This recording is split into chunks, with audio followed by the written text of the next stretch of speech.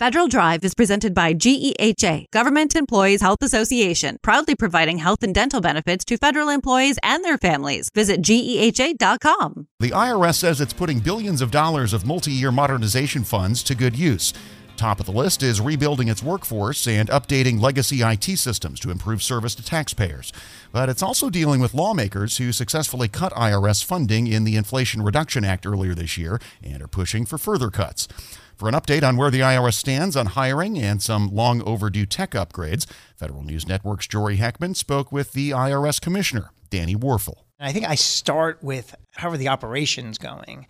And are we answering the phones? Are we meeting people effectively in our walk-in centers? And right now the answer to that question is yes. We have had significant success in hiring the customer service part of our workforce that was understaffed for years that predated the Inflation Reduction Act.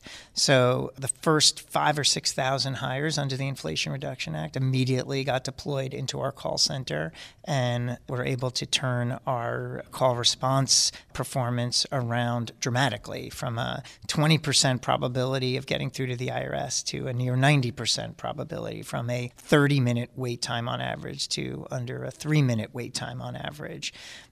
So I try to focus when I think about hiring, not like how many employees are we going to hire, but are we going to achieve the mission? And so from a customer service standpoint, I look back on what we've done. We have to keep making sure that we're maintaining the right size.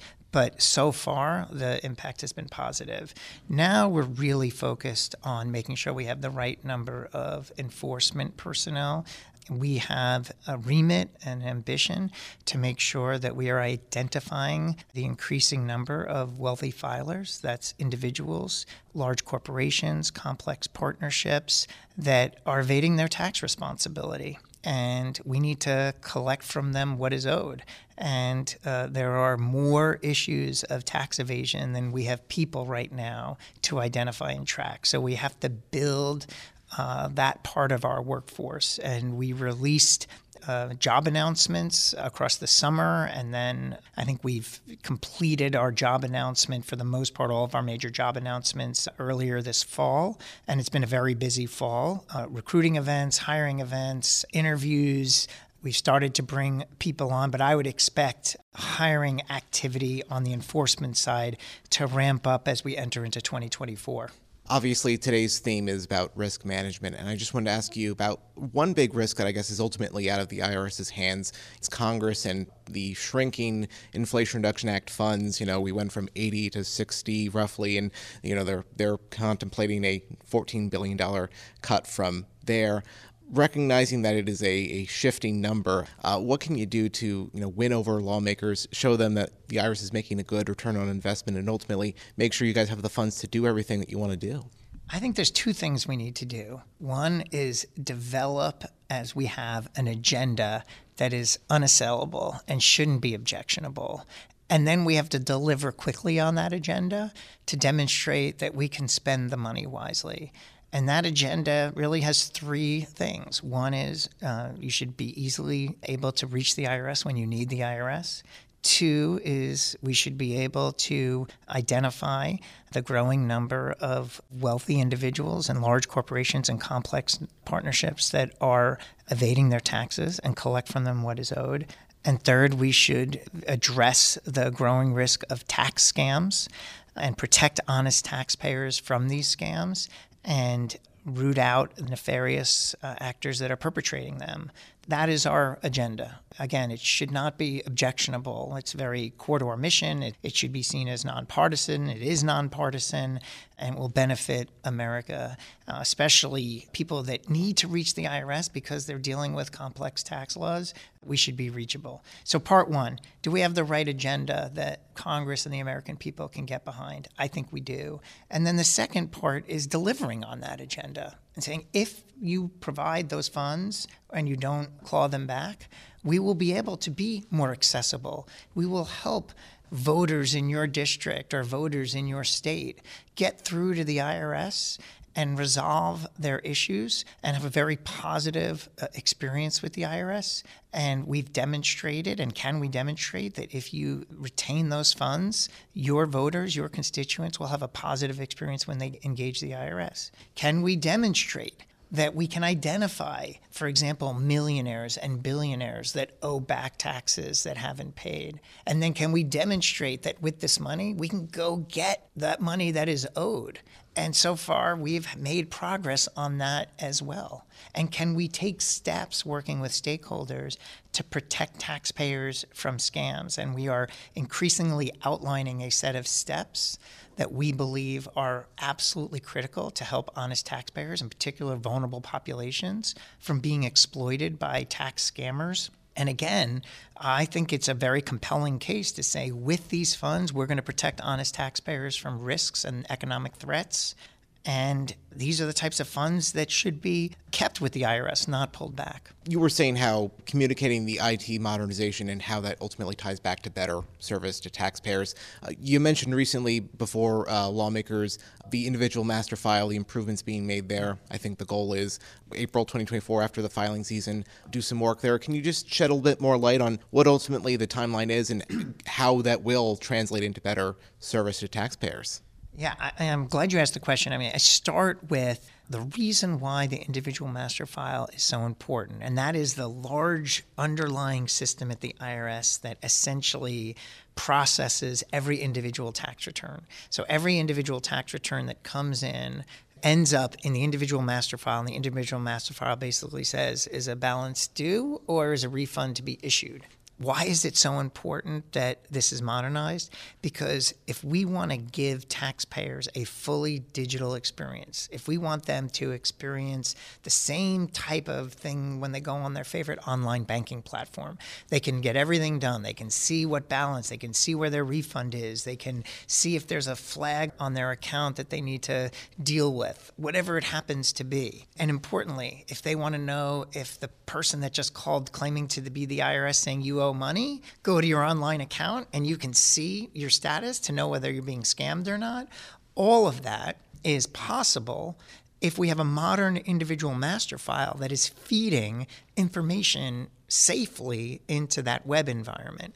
On an old system that's COBOL-based with non-standard data that does not have that kind of readiness to move information safely and cleanly into a web environment, we'll never get to that online banking vision that we have.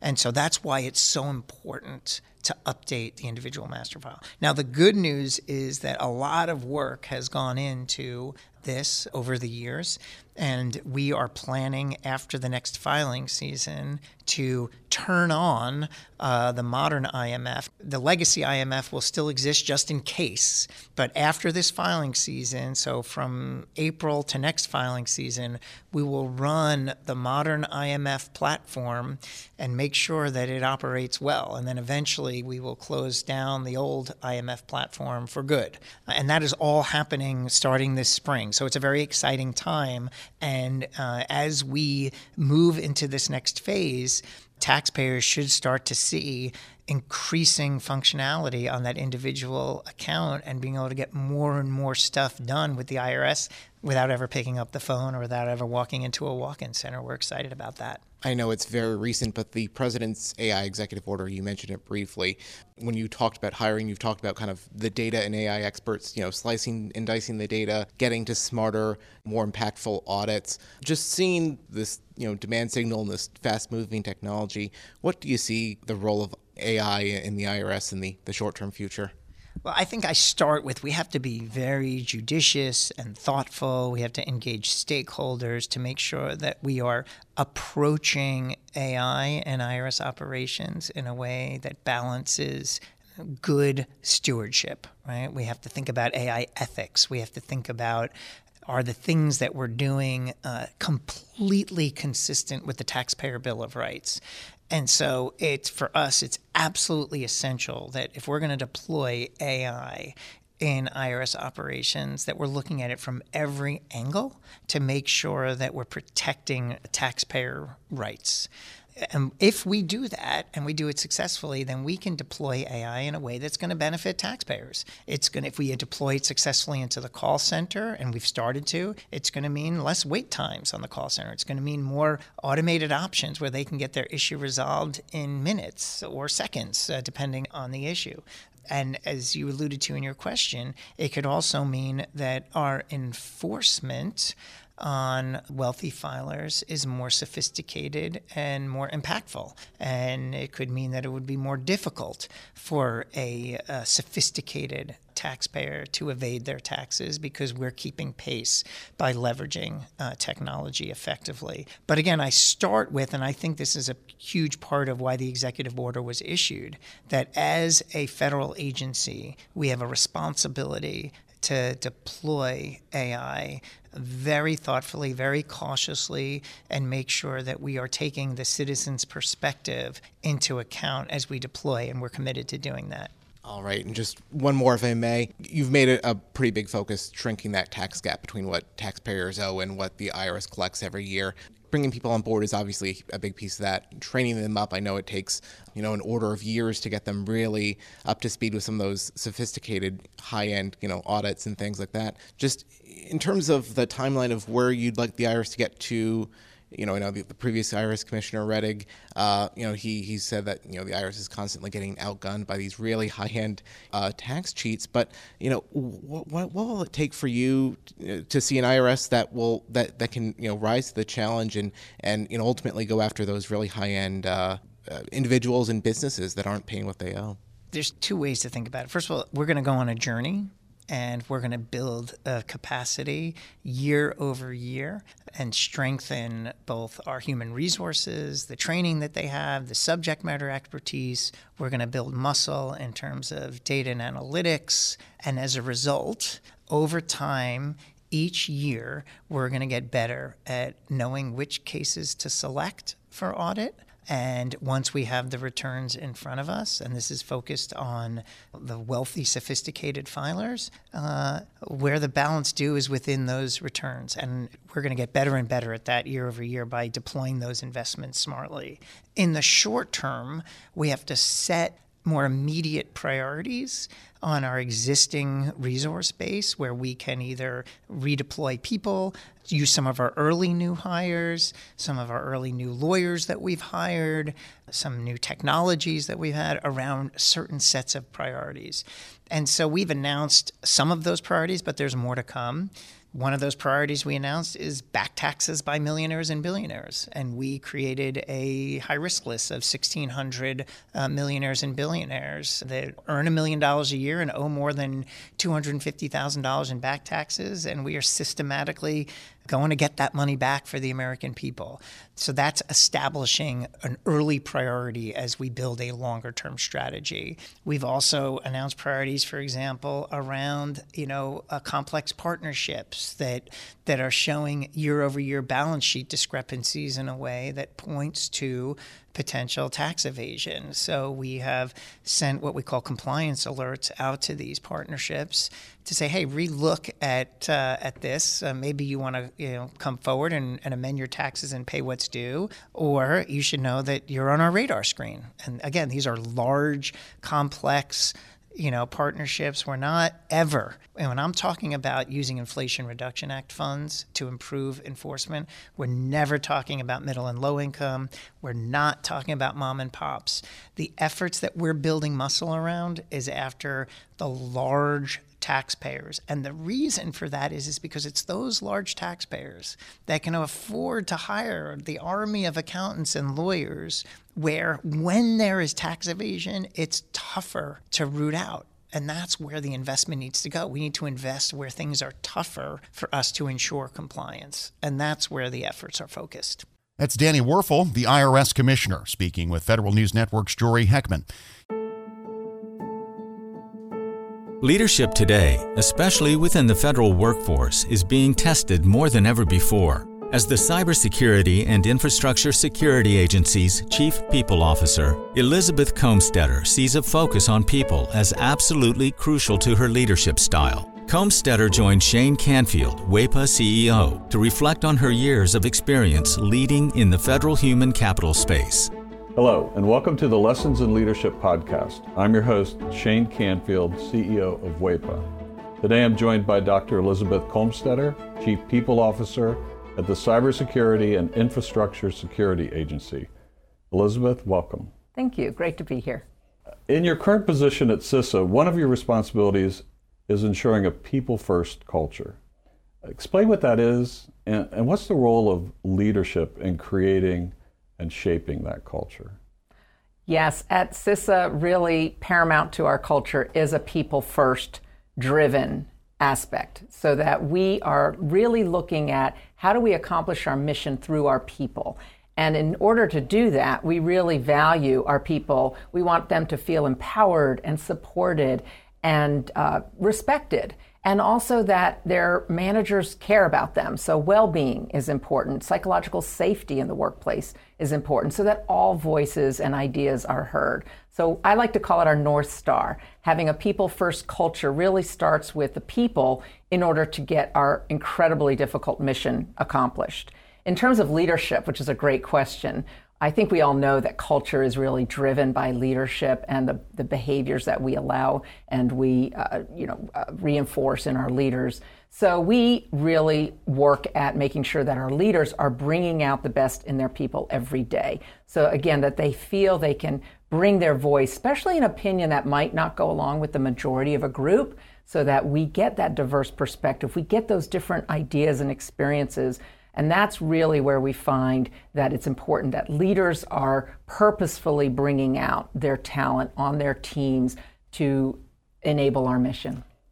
Yeah, excellent. We're going through a culture project at our work. Oh, great. Yeah, it's been 6 months in the making, and it's going really well, but it is work. Yes. And it requires from the top down. So I'm also involved in that. I hear you. Great.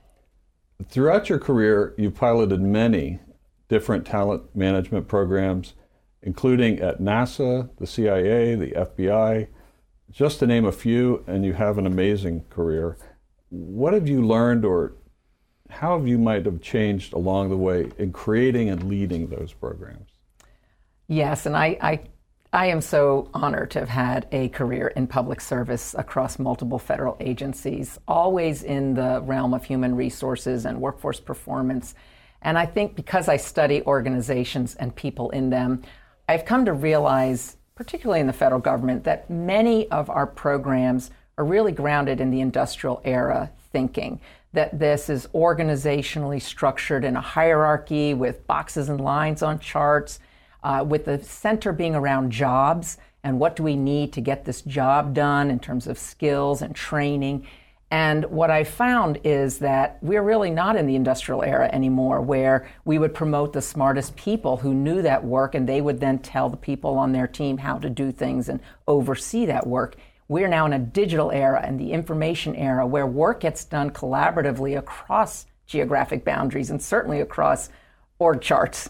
So we like to call it networks or hierarchies, and we really need to, again, unleash people so they can find those other people who are working on similar problems or have the right ideas. And so I really like to think of our work now in the talent programs being human-centered.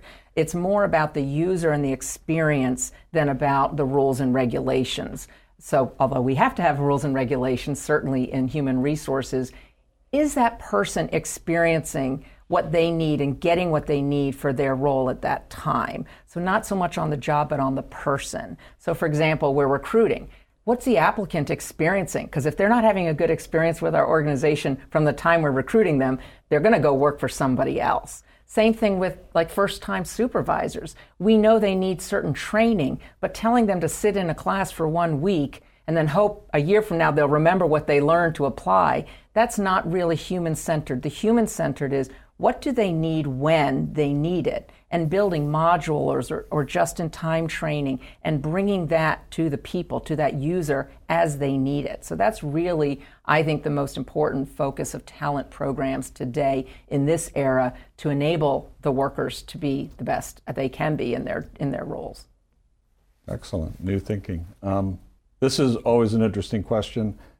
Has there been a time when, as a leader, that you've made a mistake? And what is that? And I think most important, what did you take away from that? What did you learn from that?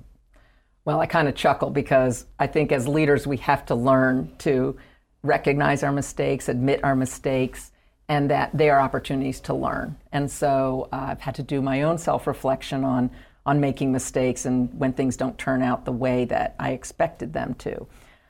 Makes me think of a time when I was at the Transportation Security Administration and I was a supervisor, and I was really embroiled with my program. I was the technical leader of it. I understood it. I'd run it for years. And I was making a briefing for a decision that had to be made about this program that was very near and dear to me. And I presented the briefing to one of the very senior people in the agency. And I think there are about 20 people in the room.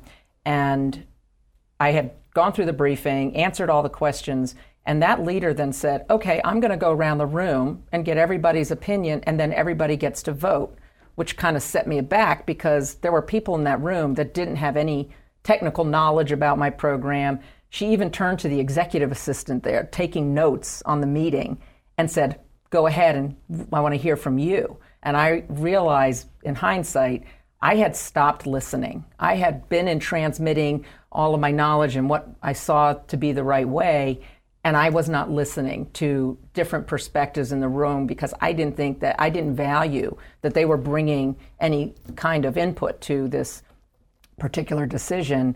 And it didn't go as I had hoped, and I left very disappointed and was busy blaming the senior leader and how that meeting was conducted, that she let all these people have opinions when they didn't know, in my mind, didn't know what they were talking about.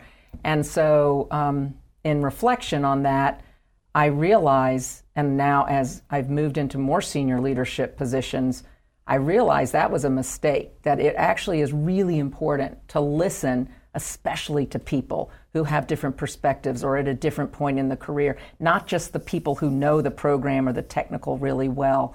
And so that was a mistake I made, and I realized in my own sense I wasn't listening to very different opinions, and I probably should have, because I would have learned more about what was needed for this program going forward than just leaving, getting upset that it didn't go a certain way. So I've really practiced active listening. I've practiced making sure there's very different people on teams and certainly on committees or councils, that we need early careers, people new to the agency, people who haven't walked in the shoes of the technical workforce, because they're asking questions we need to hear for these programs to be successful. Excellent.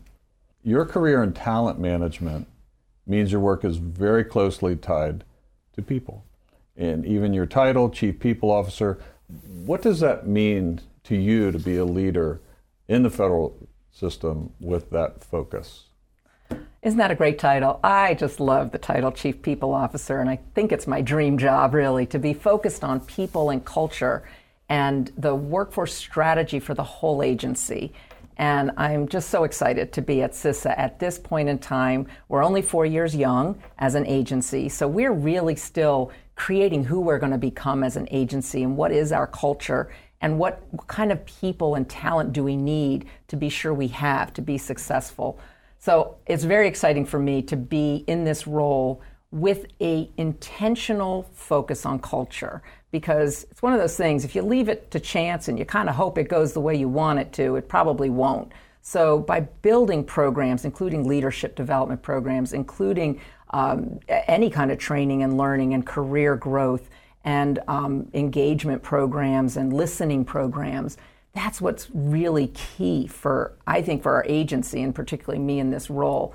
I think in the federal government, we got used to doing annual survey, the Federal Employee Viewpoint Survey that OPM, Office of Personnel Management, runs every year. So we would do a survey and we'd read it and we'd say, oh, this is the opinion of our people. And then we would do action plans, and then we'd roll out certain activities that we would hope would increase engagement. In this era, you can't do once a year and understand what your employees' experiences are, what they need, what's working well, and what needs to improve. We need active, ongoing listening programs. So one of the things we're doing at CISA is having more pulse surveys, having more focus groups and what we call sensing sessions, expecting our leaders to have office hours where anybody can come and just talk about what's going well, what do they need, how are things going, because we feel like it is an ongoing need to hear from our people. And I think in this role and over the years of serving, I've also realized there's never a one-size-fits-all. You know, we think certain people need certain things at certain times in their career. There's no one-size-fits-all.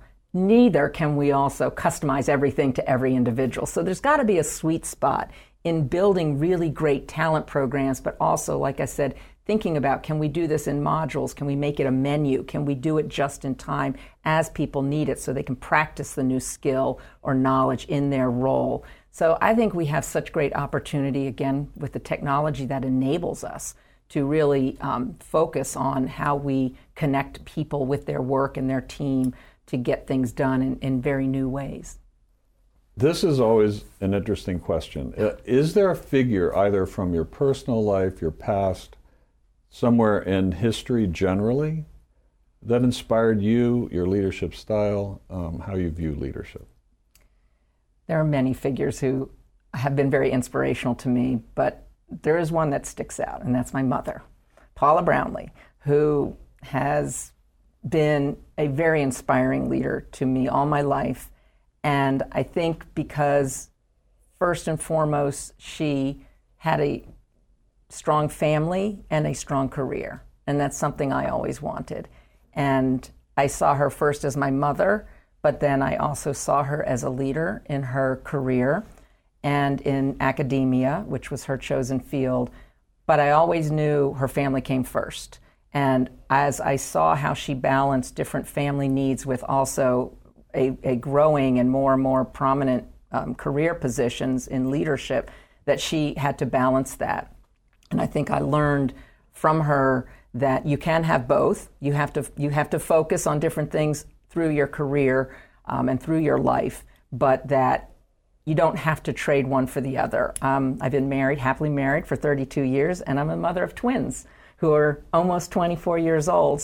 And I've had a great career in public service. So I think that having her as a role model has really helped me find my own courage, find my own confidence, and find my own voice in how I can prioritize the things that are most important to me so that I can actually balance both family and career. And you're doing it well. Thank you. Having known you now for 7 or 8 years, and worked alongside you, your passion is infectious. Thank you. Your intelligence and the thoughtfulness with which you approach all of these issues, it's an honor for you to be here, and thank you for your time. Thank you very much. I'm Shane Canfield, CEO at WEPA, and until next time, have a great day. Find the full podcast and future episodes of Lessons in Leadership on the Federal News Network app and anywhere you enjoy your podcasts.